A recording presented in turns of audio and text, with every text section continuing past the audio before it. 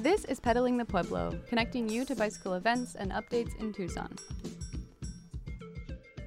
Today on the program, we have Natalie Shep with the Pima County Department of Environmental Quality. Natalie, do you want to introduce yourself and tell us a little bit about what you do? Sure. I am the Senior Program Manager for Outreach and Education for the Pima County Department of Environmental Quality. And I administer with the help of my team, the Clean Air Program for Pima County. So our goal is to try to encourage people to drive less, at least one day a week, to try not to drive. Yeah, so I think I've taken the Drive Less pledge that you have. Can you tell us about that? The Drive Less Pledge is basically a way for you to kind of report to us that you are going to commit to drive less. And you can do that in a variety of ways. Biking is a wonderful way to drive less, but you can also do it by telecommuting or using transit. When you take the pledge, then you're kind of really just committing to doing that. It helps you be a little bit more mindful about the fact that you're making that a goal in your life. And it also helps us to determine how much pollution is saved when you do not drive. So everybody who takes the Drive Less pledge has an opportunity for each quarter that they pledge to win a prize as well. And those prizes are often focused on biking.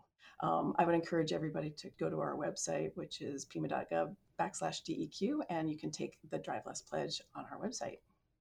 What type of impact might you see from maybe driving less or not taking a car for even one day a week?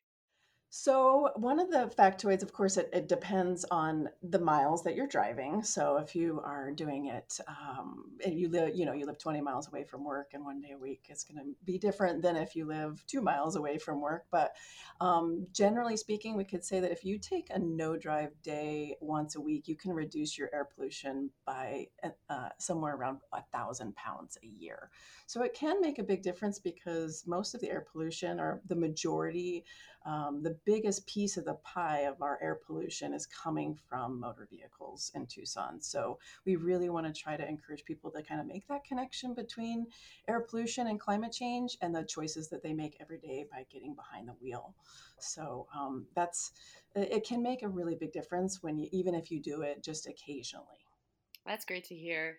What are some of your favorite parts of biking versus driving a car to get around? So I would always prefer to have the sun shining on me and the wind in my hair over not.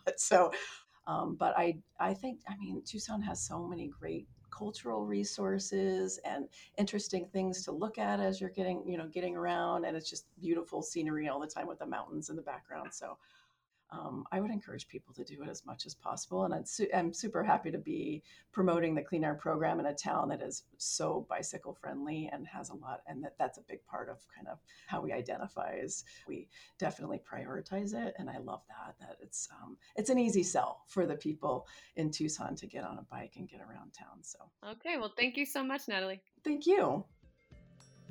Pedaling the Pueblo is brought to you by the City of Tucson Department of Transportation and Mobility.